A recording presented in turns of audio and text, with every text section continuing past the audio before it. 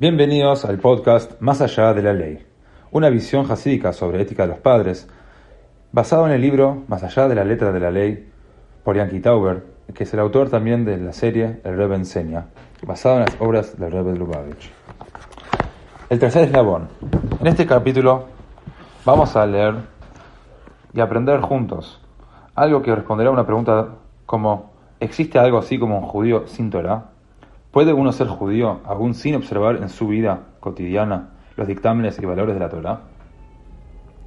Entonces vamos a comenzar con este primer capítulo del libro, que se encuentra en el libro Más allá de la letra de la ley, en la página 83. Vamos a leer y estudiar juntos. Los judíos desafían las definiciones convencionales de pueblo o nación.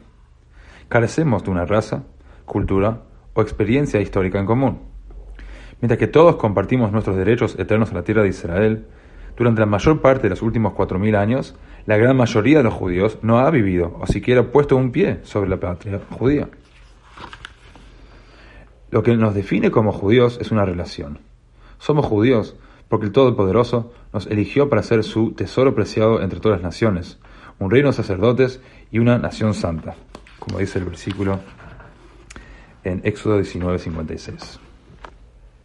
Somos judíos porque el Todopoderoso nos eligió para implementar su propósito en la creación, orientar nuestras vidas de acuerdo a su voluntad y desarrollar una sociedad y una comunidad mundial que refleje su bondad y perfección.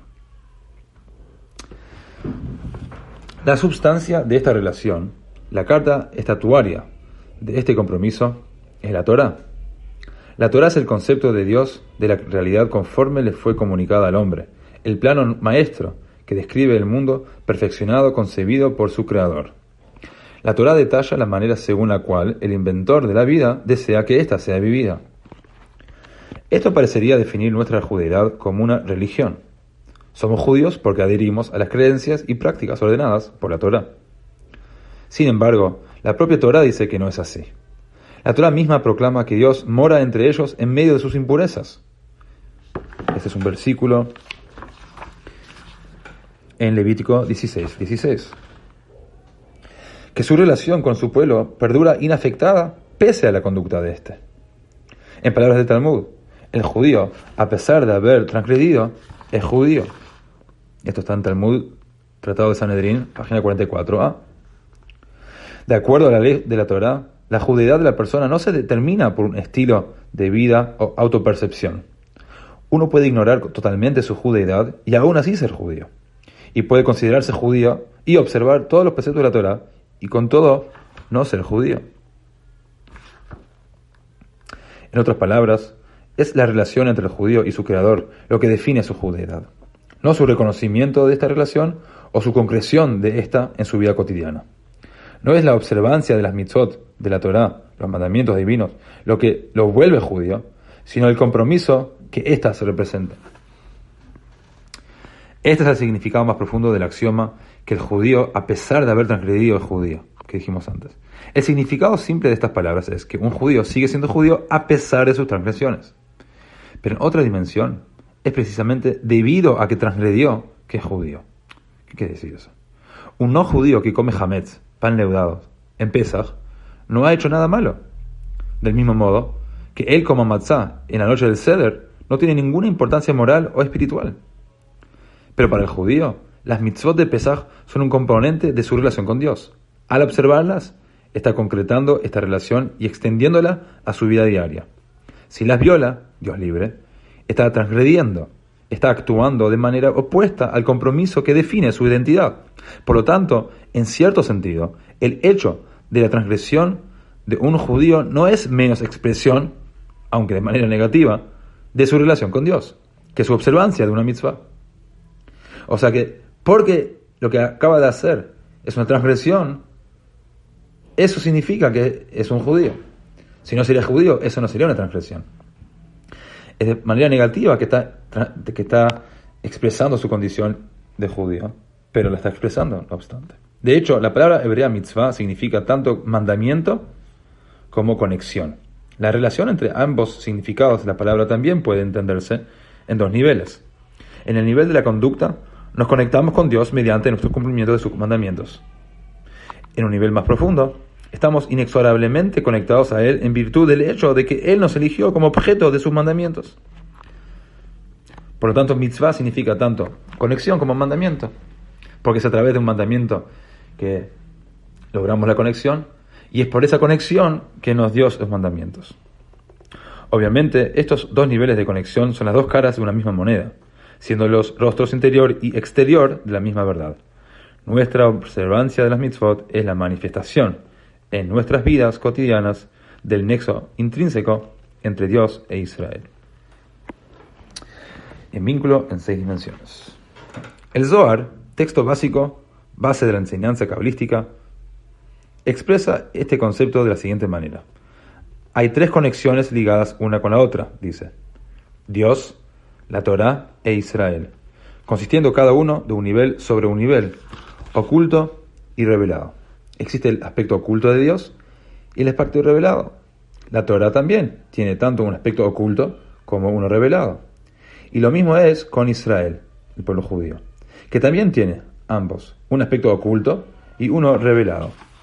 ¿Sí? Esto está en Zohar, la tercera sección del Zohar, página 73a. El Zohar prosigue describiendo el modo en que la Torá sirve de eslabón conector entre Dios e Israel. Cómo la Torá es una con su autor divino, y cómo el pueblo judío se conecta con la Torá por medio de su estudio y la observancia de sus enseñanzas. Pero ¿cuáles son los elementos ocultos y revelados de Dios, la Torá e Israel? ¿Y cuál es su relevancia en nuestra conexión con Dios a través de su Torá? El Zohar está sugiriendo que estas 3 conexiones están interconectadas en 2 niveles, tanto en un plano oculto como en uno revelado, pues cada uno de estos 3 eslabones interconectados posee tanto una dimensión explícita como una implícita. Está el así llamado aspecto revelado de Dios, aquellas expresiones de su realidad que Él elige manifestar dentro de la existencia creada, y está su inconcebible esencia oculta. También el judío tiene su ser revelado y manifiesto, o sea, el modo en que expresa a sí mismo a través de su conducta, y su ser esencial oculto. Y la Torá, como se delineara antes, tiene tanto un significado más pronunciado, así como un significado más implícito, como eslabón conector entre Dios e Israel. Entonces, en el plano oculto, el alma del judío está unida a la mismísima esencia de Dios por medio de la relación y el compromiso subyacentes que la Torá representa. Incluso si la vida del judío en el nivel consciente y conductual es inconsistente con la voluntad revelada del Todopoderoso, él no es menos judío, Dios libre.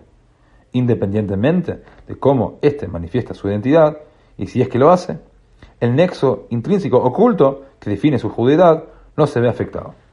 Pero a fin de expresar esta relación en cada nivel de su ser, para que su vida esté en armonía con su esencia, el judío debe reiterar esa conexión en el nivel revelado. Esto lo hace estudiando la Torá de Dios, y observando sus mitzvot. Ahora hay algo interesante, porque en las palabras del Zohar, sin embargo, hay otro significado más profundo aún. El pasaje citado antes habla de 3 conexiones ligadas una con la otra. Ahora, la palabra aramea traducida aquí como conexiones es kishrin, que literalmente significa nudos. Ahora, a primera vista, este parece ser un uso impreciso. Si la Torá es el nexo entre Dios e Israel, lo que tenemos entonces son 3 entidades, Dios, la Torá e Israel, vinculadas por medio de 2 conexiones. La conexión de Israel con la Torá y la conexión de la Torá con el Todopoderoso. ¿Dónde hay 3 nudos, conexiones? ¿Sí? Si yo tengo 3 entidades que se están conectando, entonces la conexión entre el 1 y el 2, y la conexión entre el 2 y el 3. Entonces son 2 nudos, no 3, aparentemente. Entonces, esto nos lleva a una segunda definición de las dimensiones ocultas y reveladas de la relación entre Dios e Israel. El Midrash declara: 2 cosas predecieron a la creación del mundo por parte de Dios, la Torá e Israel. Con todo, no sé qué presidió qué. Pero cuando la Torá dice, habla a los hijos de Israel, ordena a los hijos de Israel, etc., sé que Israel le precedió a todo. Así está escrito en Tanat Beiliao, Rabá 14. Entonces, en otras palabras, Dios creó el mundo para que Israel pueda implementar su plan divino para la existencia como se delineara en la Torá, por lo que los conceptos de Israel y Torá preceden al concepto de mundo en la mente, entre comillas, del Creador. Ahora, con todo, ¿cuál es la idea más profundamente arraigada dentro de la conciencia divina? ¿La Torá o Israel? ¿Israel existe para que la Torá sea implementada? ¿O la Torá existe para servir al judío en el cumplimiento de su misión y la expresión de su relación con Dios? Si la Torá se describe a sí misma como una comunicación a Israel, esto presume al concepto de Israel como anterior al de Torá. Esto significa que la relación de Dios con Israel precede, entre comillas, o sea, en el sentido conceptual, a la Torá, pues la Torá viene a servir a esa relación. Ahora, en este sentido, Israel es el vínculo entre la Torá y Dios. La existencia de la Torá, como encarnación de la sabiduría y voluntad divina, es un resultado de la existencia de Israel y su conexión con Dios. Por lo tanto, tenemos tres conexiones vinculando a Dios, Israel y la Torá. En el nivel revelado, la Torá sirve de vínculo entre Dios e Israel. Como dijimos antes, la Torá está conectada a Dios e Israel está conectado a la Torá. Esto incluye ambos niveles de conexión arriba mencionados, la conexión lograda por medio de la ejecución de una mitzvah y la conexión definida por el compromiso mismo. Pero en un nivel más profundo y quinta esencial, hay una tercera conexión. La conexión directa entre Dios y su pueblo, que precede al concepto mismo de una Torá. En este nivel, la involucración de Israel con la Torá es lo que conecta la Torá con el Todopoderoso. Lo que le hace extender su ser infinito y totalmente indefinible en un medio de sabiduría divina y voluntad divina. O sea, es por Israel que Dios entonces se manifiesta en su Torá. En este nivel, no es el judío quien precisa la Torá para ser uno con Dios, sino que es la Torá la que necesita que el judío evoque el deseo de Dios de proyectarse a través de la Torá. Entonces, hay una necesidad que el judío tiene de la Torá para conectarse con Dios en un nivel, y hay una necesidad que la Torá tiene del judío para que entonces Dios se manifieste en la Torá. Entonces, no obstante, la Torá es crucial para la relación del judío con Dios. Es crucial. Porque la esencia del judío, tal como se encuentra arraigada en la esencia de Dios, es ciertamente una con su fuente. Pero luego desciende para tornarse parte de la existencia creada, asumiendo una identidad separada como alma y luego como ser humano. Por lo que el Todopoderoso provee su Torá al judío. Por medio de la Torá, el judío entra en contacto con su propio ser esencial y hace de la unidad intrínseca con su Creador una realidad en su vida diaria. Ética de los padres, que es lo que estamos estudiando en profundidad, que es la síntesis del Talmud, del código del ético del judío, se inicia con la declaración de que Moshe recibió la Torá de Dios en Sinai y le traspasó a todas las generaciones sucesivas de judíos. Esto pretende subrayar que la totalidad de las leyes judaicas y el estilo de vida judío emanan de la comunicación de la Torá a nosotros por parte de Dios en el monte Sinai. Sin embargo, cuando estudiamos éticas, o sea, Pirkei Avot, un capítulo cada Shabbat por la tarde durante los meses del verano en el hemisferio norte, o sea, se acostumbra a estudiar Pirkei Avot entre Pesach y Shavuot, y muchos continúan el estudio semanalmente, cada Shabbat un capítulo, o sea, son 6 capítulos, entonces se vuelve a repetir, hasta Rosh Hashanah. Entonces, sin embargo, cuando estudiamos Pirkei Avot, no empezamos por el comienzo, con Moshe recibiendo la Torá. Como prólogo a cada capítulo damos testimonio de que, y hay una frase que es lo que se estudia o dice antes de Pirkei Avot, y es: todo Israel tiene una parte en el mundo del porvenir, que tu pueblo, todos ellos son justos, ellos heredarán para siempre la tierra. Kol Israel es lahem chelek ulam haba, v'amech kulam tzadikim, leolam yirshu haaretz. Porque Dios los considera a todos Neitzel Mata'ai, Maasei Yadai Leitpaer, la rama de mi plantaje, la obra de mis manos para enorgullecerme. Que cada judío, sin excepción, independientemente de su comportamiento presente o su situación espiritual, está atado a su Creador con un nudo invencible. Este artículo está basado en la Sijot del Rebbe del 16 de Adar Bet del 5725. O sea que era un 20 de marzo de 1965. También la Sijá del Rebbe de Simchat Torah 5734, que es el 19 de octubre de 1973, 3 de Iyar de 5750, o sea, 28 de abril de 1990, y en muchas otras ocasiones.